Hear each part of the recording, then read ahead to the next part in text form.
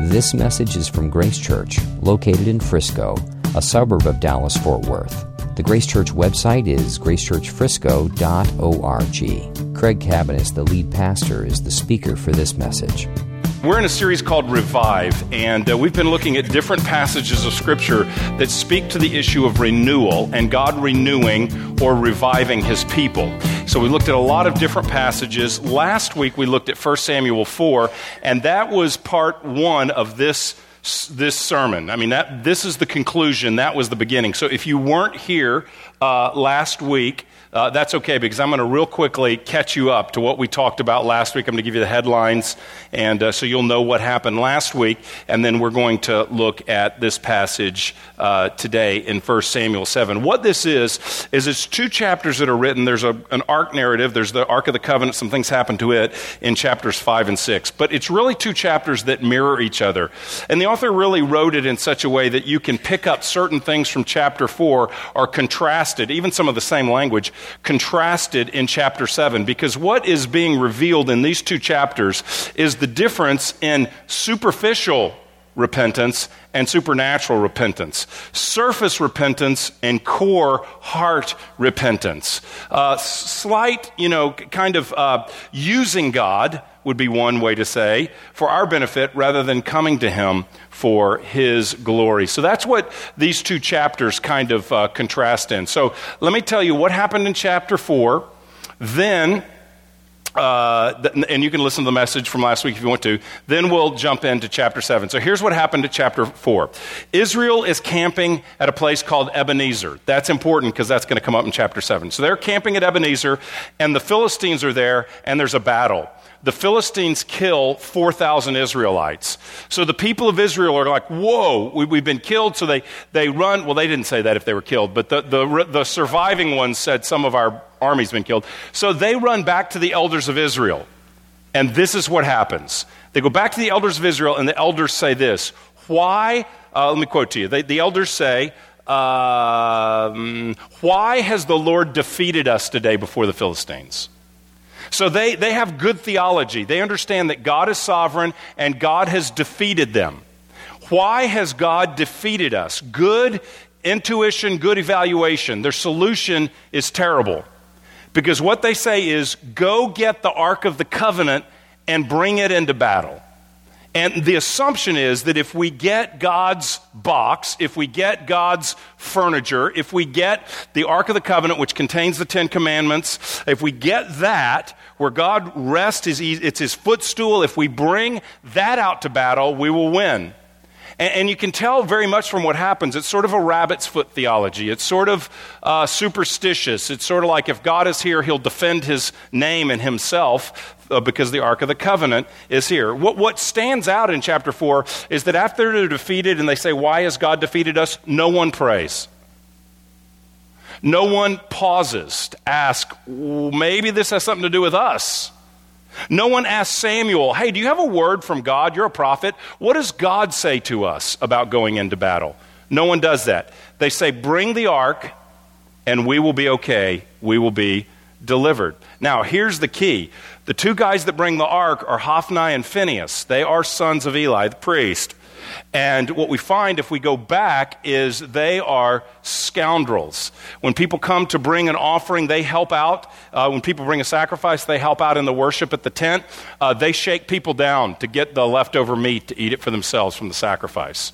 There are ladies that serve at the tent of meeting for worship. They're sleeping with the women. So they're committing fornication, adultery.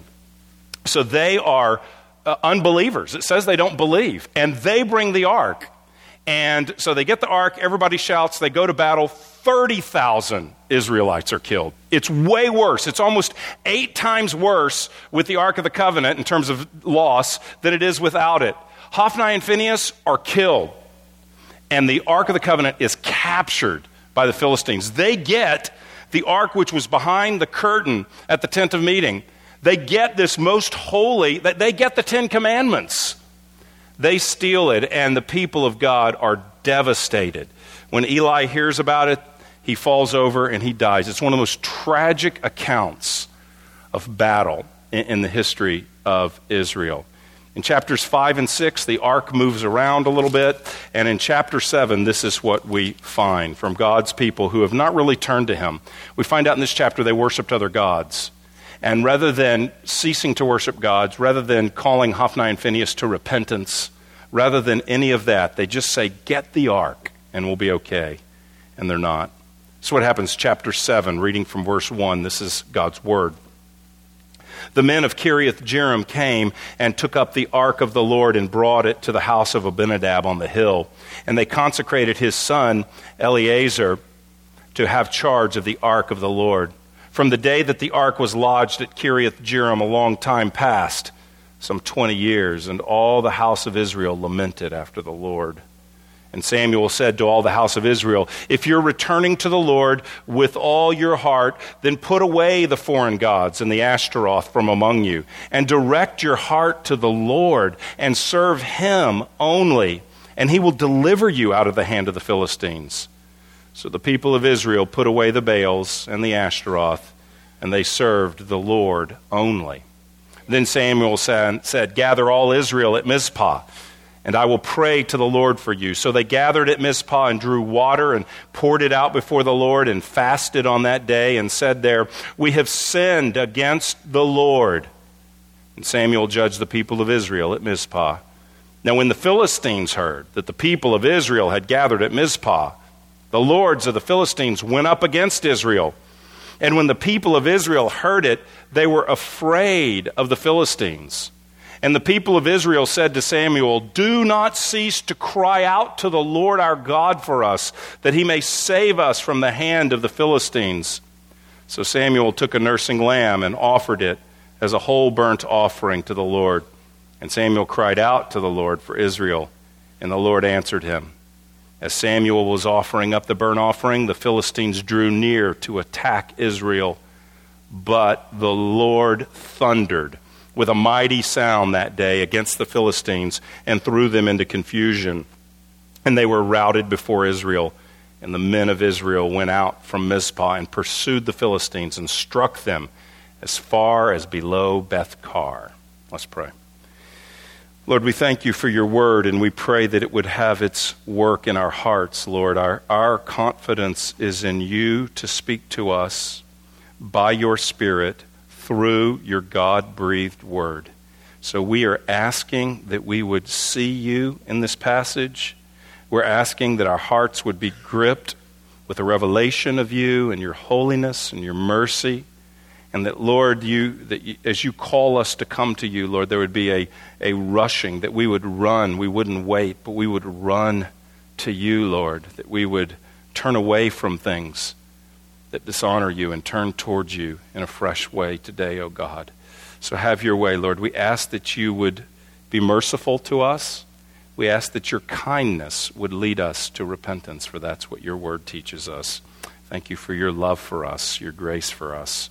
And we just pray that just as we sang, your grace never failing. And so right now, as we dig into your word, would your grace succeed and have its way in our hearts, never failing, for you are building your church, and the gates of hell will not stand against it.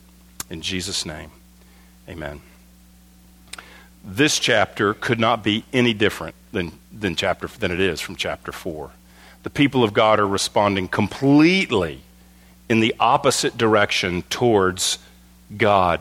It's been 20 years since the ark has settled, and 20 years later we find in verse 3 that Israel lamented after the Lord. All the house of Israel lamented after the Lord. They lamented. There was a sorrow. That's the appropriate response when we see the holiness of God and we see his kindness to make us his people as they were. We see his love and his faithfulness and his mercy to us, and we see our rebellion against him. In their case, the turning to other gods. The appropriate response is lament. Lament. And actually, that is what leads them. That's kind of the first step in some ways of repentance, is that we encounter the truth of God, and our response is a lament. Lament is a Godward sorrow. Lament is vertical. It is directed to God. It's not horizontal. It's not my circumstances, it's God. What we find here is it's not that they regret their circumstances. It's not that they're just saying, well, I have some regrets, which they do, or I don't like my circumstances, which they don't. It's not just saying, man, life's really hard. Maybe if we turn to God, he'll fix it. That's what they did before. They didn't really turn from their heart. They just turned in sort of a shallow way. But here they are aware and they are lamenting after the Lord. They have an awareness of their own sin and they are looking to God and lamenting. Lamenting is primarily generates from looking vertically. Not looking inward, but ultimately it comes from looking vertically. We are aware then of where we are inwardly, and then we look to the Lord for change. Only when we've had a vision of the Lord will we lament after the Lord. That's what it says. They lamented after the Lord. Only when we see him from the Scripture, I don't mean literally see him with our physical eyes, but the eyes of our heart, only when we see who he is and what he's like will we ever come to the place that they do here and lament after him. In chapter 4, it's a lamenting after their circumstances. They're beating us. What should we do? We're losing people. What should we do? We're going to be subjected to further control from the Philistines. What should we do? We want to get out of this. We don't like it. They don't turn to the Lord. They do something religious. Let's do something religious. Let's get the Ark of the Covenant in the battlefield and we'll be okay. See, theirs is circumstantial. They want alleviation from their suffering, from their circumstances in chapter 4. Here, they're lamenting after God. And we see in this passage, they're opening themselves to God in a new way.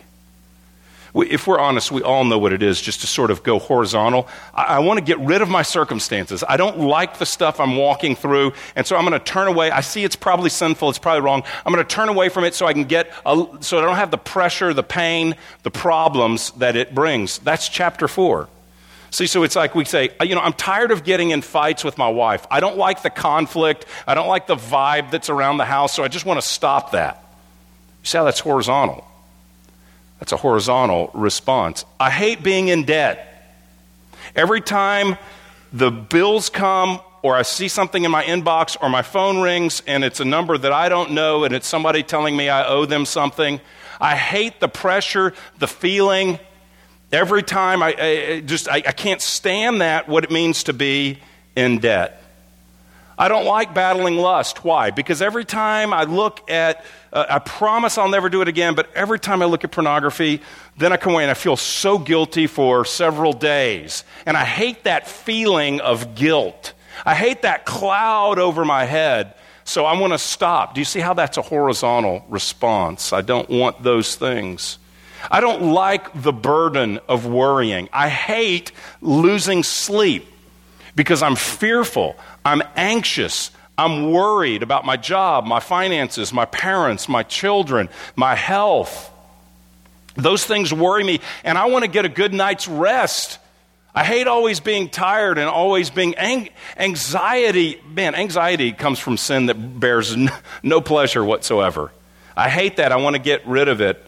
I hate the loneliness and the darkness in my heart, and I hate what it makes me feel like when I'm depressed. I hate the bitterness that's in my heart. I think about people, the person that harmed me, the person that sinned against me, or the person that neglected me or wasn't there for me, the person that forgot about me. I'm angry and I'm bitter and I think about them all the time, and I want to just stop thinking about them. That's lamenting my circumstances. That's lamenting the effect of what I'm feeling. Now that may draw us to the Lord, but that's not where they are. It doesn't say they lamented all that's happening. They lamented after the Lord.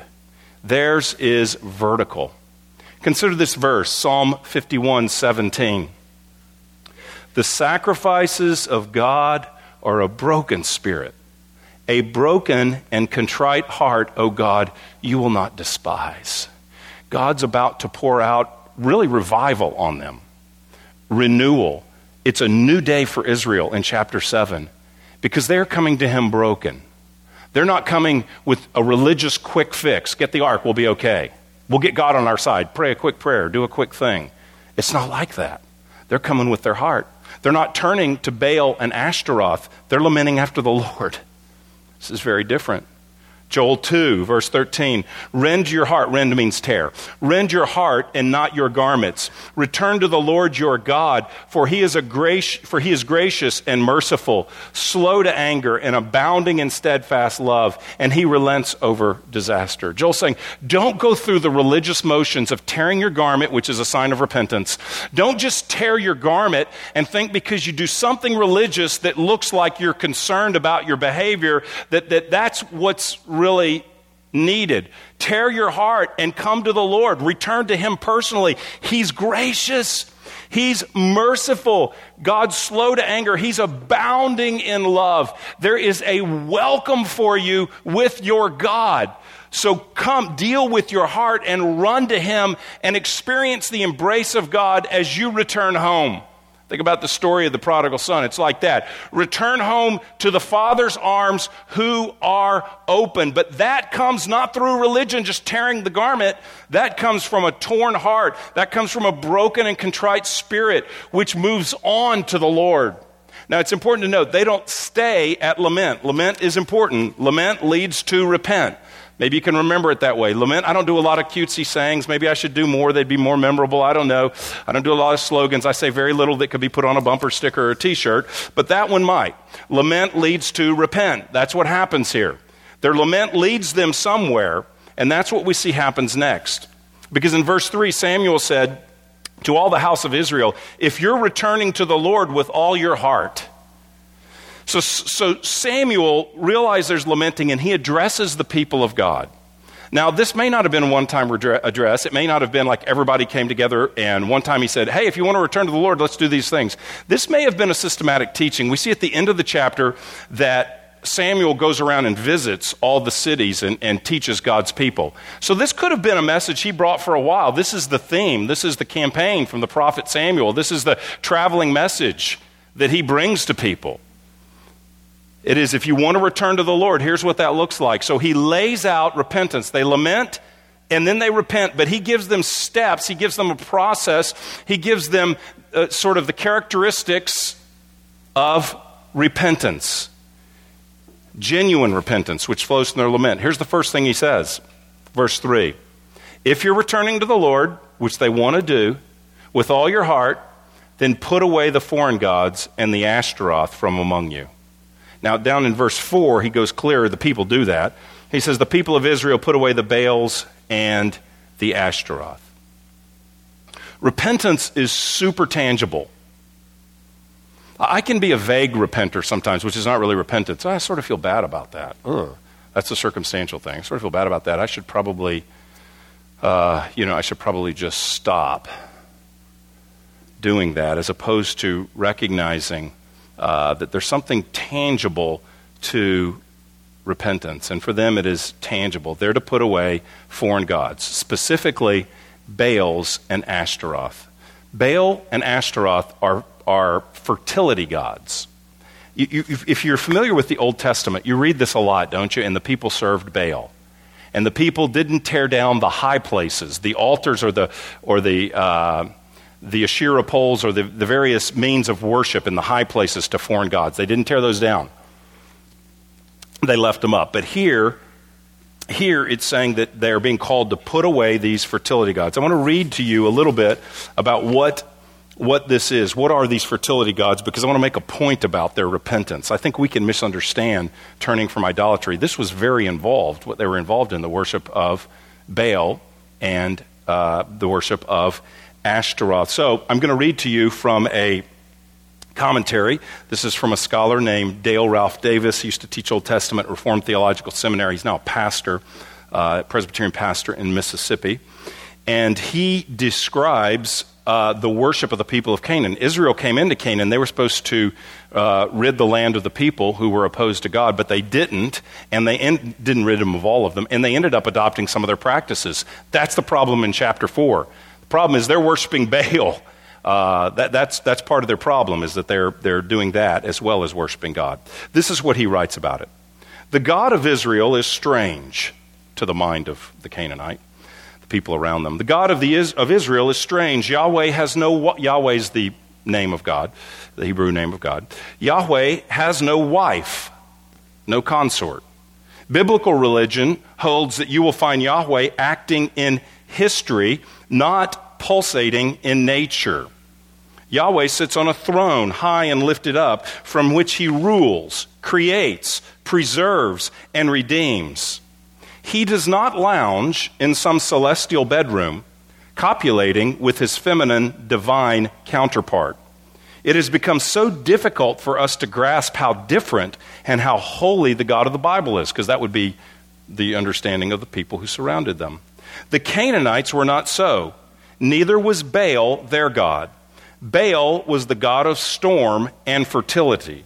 And for the Canaanites, of course, fertility was the name of the game. Fertility of crops, fertility of livestock, fertility of family.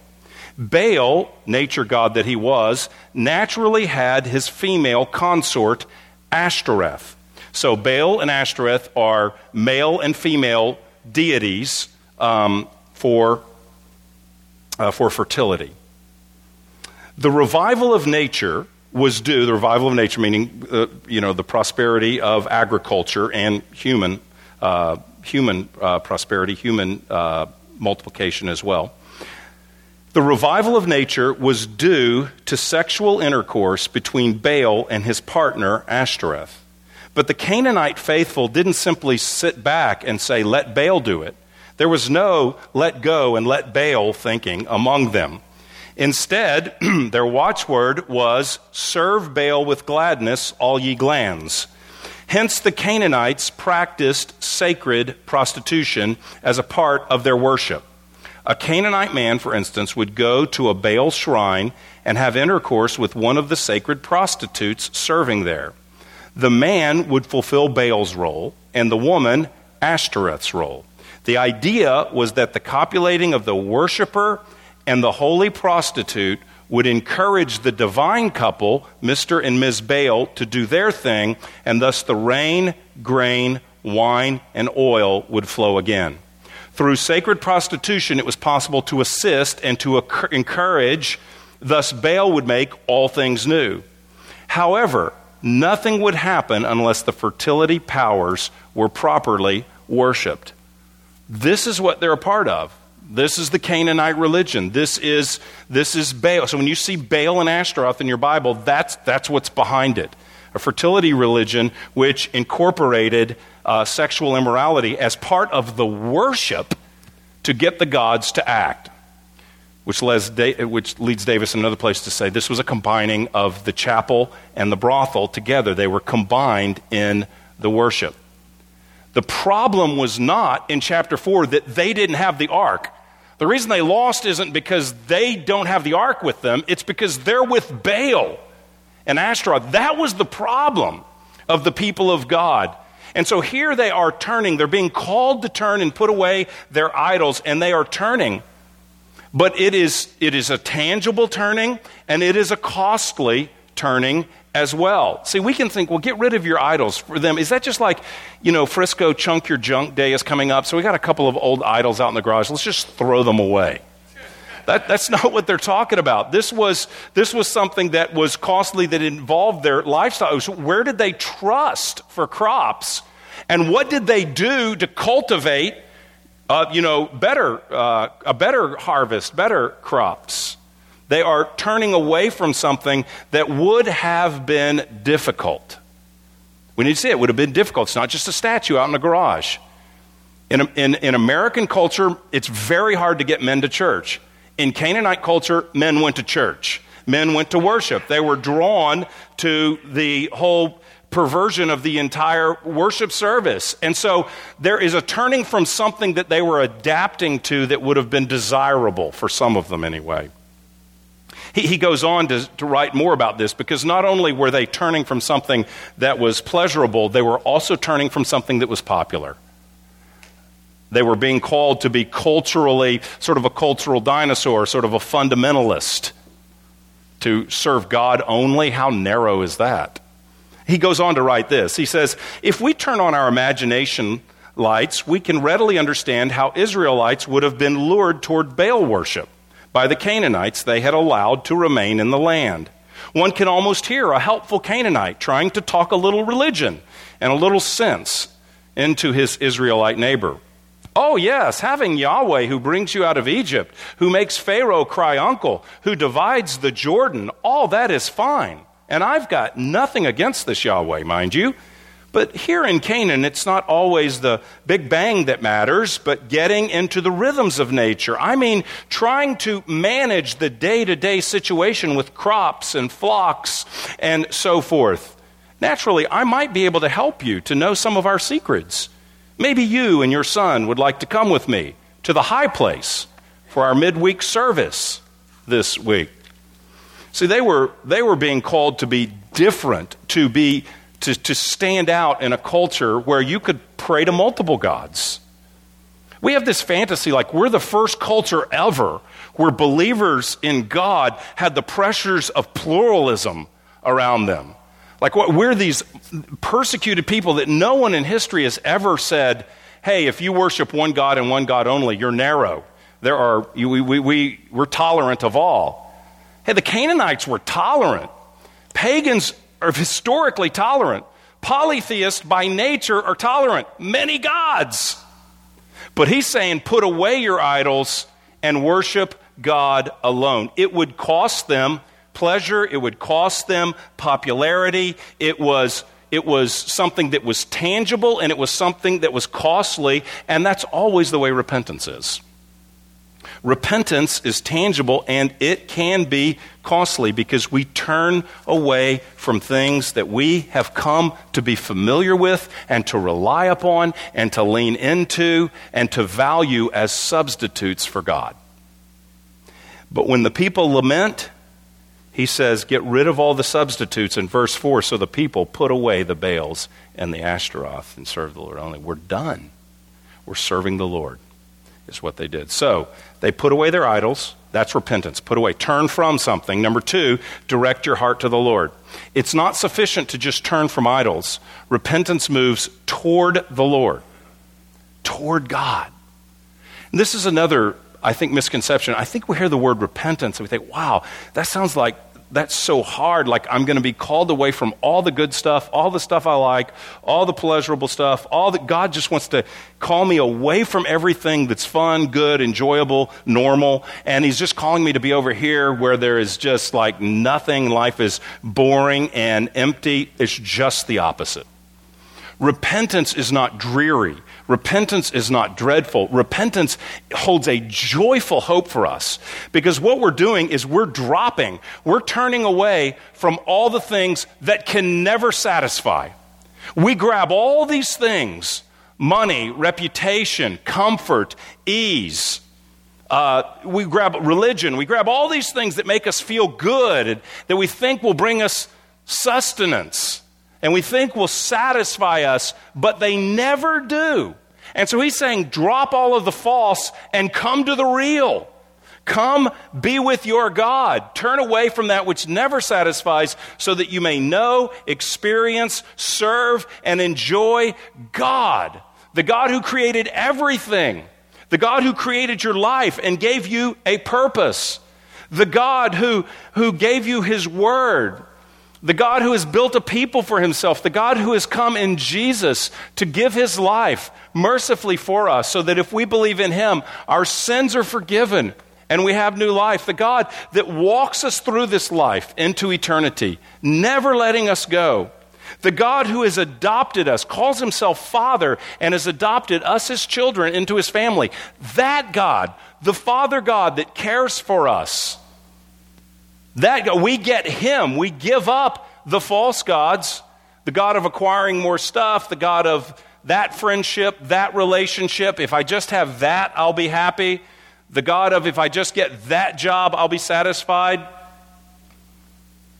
The God of if I just find a husband, I'll be happy. The God of if my husband was just like her husband, I'll be happy. The God of all of these, all the places that we can run. We trade those ideas and those hopes and longings for the one God, the true God. They're turning from false idols to the one God who really does give new life, the only God who gives children, the only God that sends the rain for the crops, the only God that gives an abundant harvest. They're turning from the false hopes to the one true God. They direct their heart to the Lord. Thirdly, they serve him only. So this is the three things he says. If you're turning to the Lord, this is what he says. If you're returning to the Lord, return to the Lord means repent. If you're returning to the Lord with all your heart, put away your foreign gods. So put away, direct your heart to the Lord, and 3, serve him only. Put away idols, direct your heart to the Lord, and serve him only. Serve him only. They're making, again, I said repentance is costly, but at another level you say, really? Is it really costly? I mean, if you were here last week and we went through chapter 4 in detail, would you rather live in chapter 4 or would you rather live in chapter 7? Would you rather have 30,000 lost and the ark stolen and everybody for 20 years not serving God? Or would you rather have what happens in chapter 7? People connecting with God, people knowing God, God moving powerfully and delivering them. They didn't really give up anything that mattered. They received God and his power. Serve him only. He teaches the people, he calls the people to the first commandment. God says that I have delivered you from Egypt. My grace has made you my people. I've showered love and mercy upon you. So worship me. Have no other gods before me. That's the first commandment. He calls them to serve God alone. And they do. So those are the 3 aspects of their repentance by God's grace. They turn from idols, they direct their heart to the Lord, they serve him only. And we see this serving him only played out in the next 6 verses or so. Verse 5, to commemorate this, they have a ceremony. Verse 5, Samuel said, gather all Israel at Mizpah, and I will pray to the Lord for you. So they gathered at Mizpah and drew water and poured it out before the Lord and fasted on that day and said there, we have sinned against the Lord. And Samuel judged the people of Israel at Mizpah.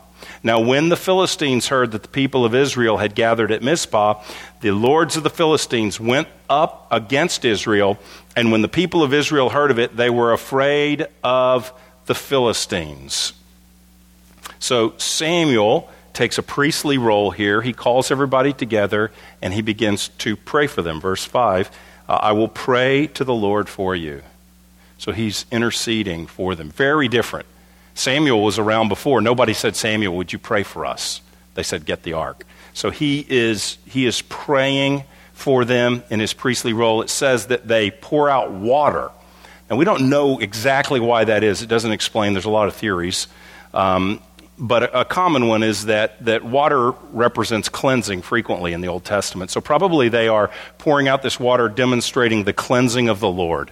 Or it could be they're pouring out their heart to the Lord, and the pouring out of the water represents their pouring out of their heart. They're fasting as well. Why are they fasting at a time like this? Well, it doesn't tell us, but if we read other passages on fasting, it's possible that they're fasting because they're saying, God, you're everything to us. You're more valuable than food. We don't even need food. We're coming back to you, and we're trusting in you alone. It's not sinful to eat. It's sinful to rely upon food or act gluttonously, but it's not sinful to eat. They're just saying, even that, we don't live by bread alone, but every word that proceeds from your mouth, you are everything to us. And so they are fasting. They are also confessing their sin. It says, they say, we have sinned against the Lord.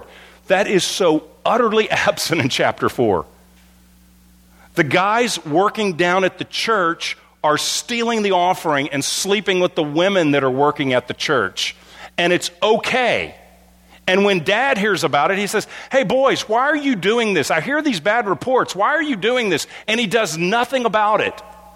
There's a passive leadership. There is men that are acting like the Canaanites, and we find out that they actually were acting like the Canaanites. The people of the Lord are not acting like the people of the Lord. They don't stand out. They are exactly like the culture. And so they are now saying, we have sinned against you, O Lord. They're recognizing that. This is a renewed people. This is a revived people. They're lamenting, they're humble, they're broken and contrite heart. They're looking to God. They're having Samuel pray for them. They're coming back before him. They're even denying themselves food because God is more than enough. That's what it says. You're more than enough to me. That's what it means, rather. It's beautiful, isn't it? That they have an appetite for God. And that's what renewal and revival is about. Whenever renewal comes to a heart, whenever renewal comes to a small group, a family, a church, a city of churches, a nation of churches, whenever renewal comes, you will always find this. People have an appetite for God that wasn't there before. An appetite, a heart that we know what they've had an appetite for. I read to you. We know what they've had an appetite for before. Now they have a heart for God. They're pursuing holiness. Man, here's another misconception. They love holiness and it's beautiful. Here's the bad rap on holiness, as if that's such a thing, that they'd get a bad rap, but it does. People think holiness means holier than thou, self-righteous. That's not holiness. That's sin. Self-righteousness, I'm better than you, that's detestable. That's not holiness. Holiness is a heart for God and His Word and His ways. Holiness says, God has loved and rescued me, and I want to live my life for Him. His grace doesn't cause me to want to pursue sin. His grace causes me to want to be conformed to His holiness. A love of holiness is the most beautiful thing we'll ever see in human experience. Haughtiness is detestable. Holiness is glorious. It's beautiful. It emanates from a heart that laments. It doesn't emanate from someone who has no changed heart and just starts living by an external code without a heart in it. That's legalism, making myself right with God, trying to be accepted by God by just doing what I perceive to be the right religious things to do. That's legalism. Holiness is a heart transformed by the grace and the mercy of God that laments after sin and loves God and responds to Him. It's appealing. It's glorious. Holiness is glorious. They are lamenting. They are broken. They are contrite. They are dependent. What's more beautiful than dependence on the Lord? What's more appealing than brokenness, contrite heart before God? Not arrogance. Brokenness. Well, they're called to serve Him only, right? Remember, it was turn from idols, it was direct your heart to Him, and it's serve Him only. Look how they serve Him only. Because the Philistines never go away. Your Philistines never go away either, nor do mine. They're always with us, tempting us. Verse 8, the people of Israel said to Samuel, "Do not cease to cry out to the Lord for us." So, I'm sorry, back in 7, if you'll recall, the Philistines hear and they go up against Israel. Philistines always know what's going on, and they come up against Israel. Verse 8, the people of Israel said to Samuel, they're afraid. Verse 7 says they were afraid of the Philistines. Verse 8, so when they're afraid, what do? Get the ark, run back to a religious practice? Oh man, what are we going to do now? We better go back to Baal. He'll protect us. No. When they're afraid with the exact same temptation, verse 8, the people said to Samuel, "Do not cease to cry out to the Lord God for us, that He may save us from the hand of the Philistines." Chapter 4, they said, get the ark, quote, that it may save us. Now they're saying, Samuel, would you pray? Would you be an intercessor? Would you intercede for us so that God would deliver us? So they want him to pray. They're crying out. And so he's crying out to God for them.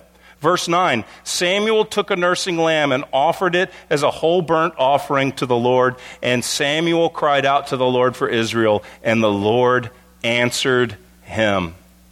Okay, before they go to religion, they go to, when they're in trouble, they go to religion, they go to rabbit's foot theology, they go to, just sort of an external response.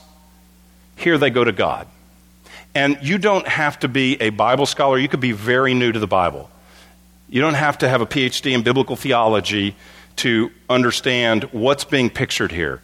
Samuel is interceding for the people as a priest. Who's our great high priest in the New Testament? It's Jesus. And you know what the New Testament says? He says he ever lives. He's always making intercession for us. Jesus is interceding for you right now. I mean, is that beautiful? Before you showed up here this morning, Jesus was already interceding before the Father for you.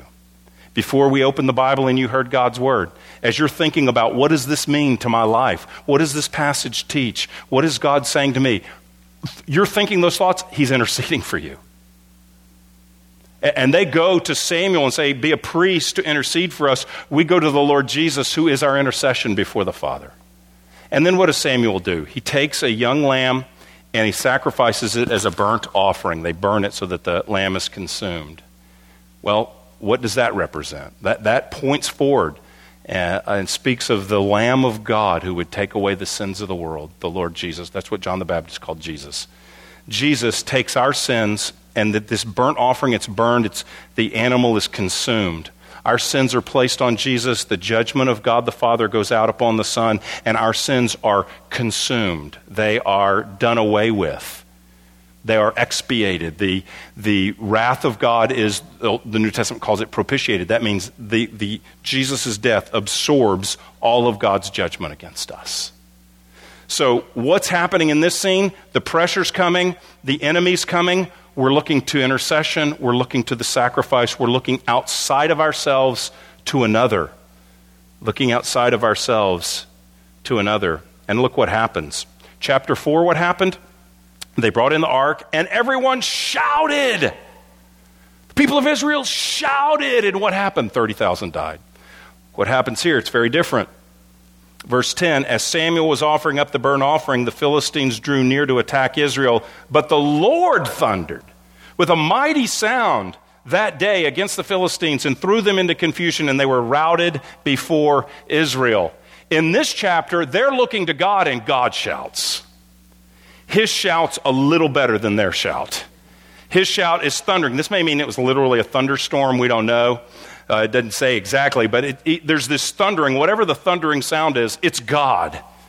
It's God speaking, making clear that he's ruling and he's reigning for his people.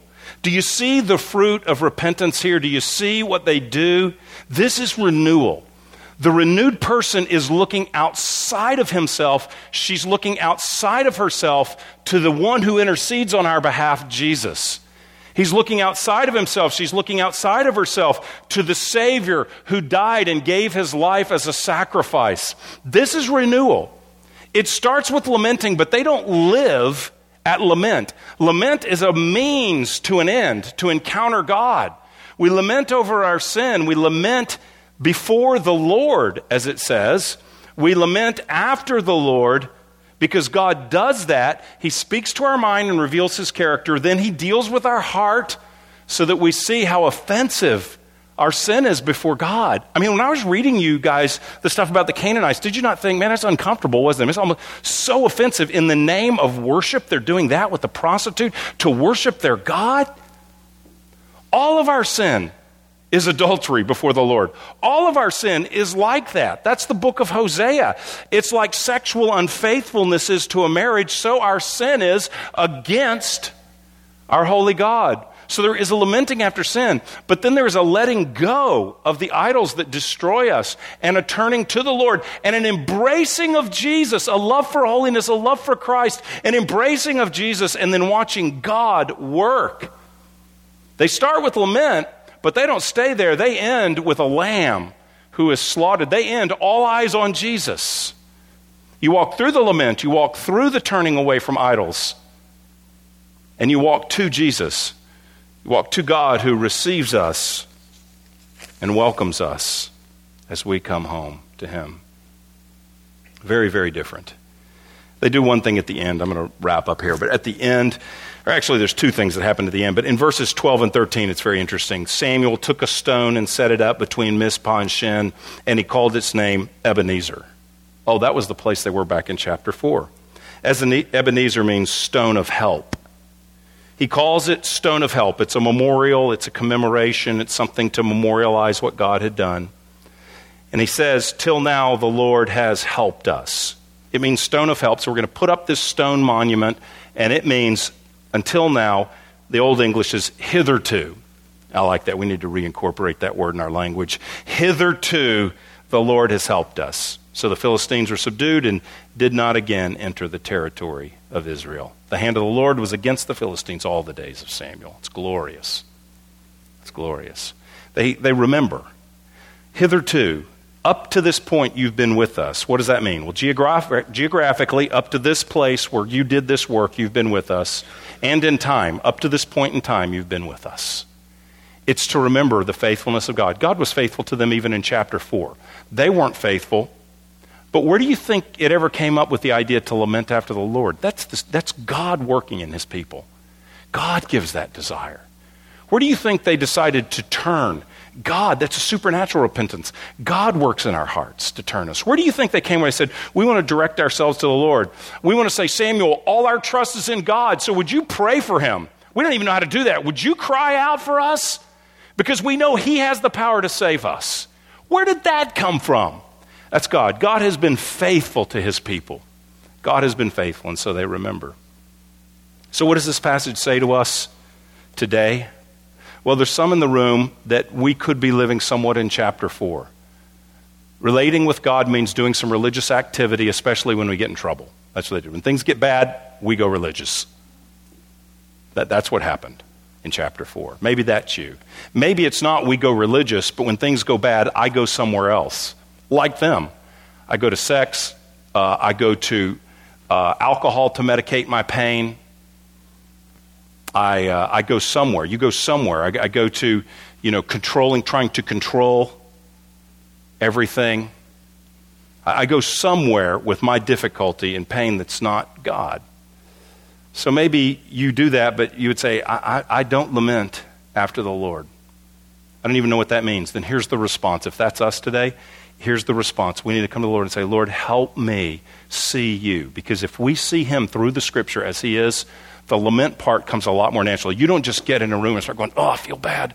I want to lament. Just sort of grit your teeth and start feeling really sad. You can't do that. And it would be wrong. It's if you see the holiness of God and not just the holiness of God who requires perfection, when we see that, we lament and see our sin. And also when we see the mercy of God, what he's done for us, our heart melts and we desire to please him as opposed to use him, which they did in chapter 4. So maybe that's you, lament. And if you're not there, say, Lord, help me lament. Help me to see this in a way that would serve you. I know the time, but maybe this illustration will be helpful. I preached a message on surface repentance last week. My wife was not here. I didn't share this in the first service, but I just saw her and it reminded me. My wife was not here. She was sick. So she wants to talk to me on Monday. She's not heard the message on surface repentance. She heard it later in the week. So she wants to raise some things with me very graciously, very humbly, that were concerns with me and how I'm caring for her as a husband. And my immediate response, I preached the sermon last week, which really means very little. My immediate response was, how can I fix this? Oh, okay, let's get a to-do list. Okay, she says if I would do this, she would feel cared for. So, okay, what are they? Write them down. Okay, I'll start doing those things. Which wouldn't be a bad idea ultimately, but if that's as far as it goes, that's just arc fetching. So I appropriately asked for forgiveness, but then I just spent the week right here, verse 3. This has been my prayer, Lord. Lord, I understand intellectually what she's saying, that there's some things I'm doing that aren't caring for her or loving her or serving her, and I intellectually agree with them. But Lord, I don't think I see them as an offense before you. Yeah, I know the verse, love your wife as Christ loves the church. I got that one memorized. But Lord, I don't feel that. I don't see that. I'm not living that this is about me and you in the first place, not about me and her. Or she and I, or I forget the vocabulary, I don't care. The two of us. The vertical dimension must be there. Now, that doesn't mean that I say, okay, I'll get back to you in 6 months or 20 years, like for them, when I feel that, hang tight. No, you make some steps, and here's what happens. Oftentimes as we make steps by faith, that's when sometimes the awareness of conviction comes as we move forward doing what we know to be true, and that's my experience this week. And I'm not at verse 3 yet, but I'm sensing God's doing a renewal and a revival. And by the way, when I started the Revive series and praying for revival, I'm not thinking about marriage problems. I'm thinking about reaching the nations, but that's not where God's saying, let's start right here, where you live. He's saying that to every one of us. So we want to lament. And if you're not there, then you just say, Lord, I'm not there. Would you help me? I want to do what I know to be right by faith, but change my heart. That's lament. Invite prayer. Ask someone else to help you. Number 2, what else is God saying to us? Lament. Turn from idols, turn to the Lord. It's tangible. It can be tangible and it can be costly to put away, but it's glorious to turn to Him and receive Him. It's a receiving of the grace of God. It's looking to Jesus for our satisfaction. It's saying God is more than enough. It's saying I'm trusting Him to fulfill me. I know those can sound kind of like platitudes, but it's just reality. It's just what's happening. They're looking to God alone. More than food. More than let's start fighting. Let's trust. They're putting everything on Jesus. They have no plan B. Or not Jesus, Jesus is coming, but God. They're trusting God alone here. So turn and trust. Maybe ask the Lord to help you. What do I need to turn away from? God will make that clear to you, by the way. If you ask, He'll make that clear, I believe. He'll have someone else help you. No. Like I described myself, He'll help my situation. He'll help someone else help you know because He loves you. Someone else will help you see as well. Ask for help there and turn to Him. Serve Him only. What does that mean, serve Him only? It means what happens here. When the temptation comes, where do they go? That's what serving the Lord only is. When the temptation comes, where do I go? They go to intercession and to the sacrifice. For us, we trust in Christ. We ask for His help. We ask others to pray for us. They ask them to pray. We ask others to pray for us. And we trust in what He has done for us, that He not only died and rose to forgive our sins, but to give us power to change. The death and resurrection of Jesus wipes away your sins, but it also empowers you to be a different person by the Spirit. So we ask for Him to help us. All along the line, we can invite others into that process to help us. But that's what serving Him only is. It's what happens here. When the heat comes on, not in church. It wasn't just we're serving Him only while we're having this water ceremony. It's hey, Samuel, did you see the Philistines are coming up the hill wanting to kill us? That's when they trust the Lord. That's serving Him only. And remember, that's the last point. It's helpful to remember they have a stone. God has been my help. It's helpful to go back and say, Lord, I don't sense a conviction. I don't sense the glory of Christ. I'm not living there. But Lord, remember, look at all that You've done for me. Even the fact you're hearing this today, God is being kind to you to open up this scripture and to call you back to Himself. God's being kind. He's with us up until this moment. He's with us today. Hitherto, He is right here, helping us, telling us these things from His Word, because He loves us and He hasn't left us, but He's with us. Let's pray. You've been listening to a message from Grace Church. For more information, visit our website or write us at podcast@gracechurchfrisco.org.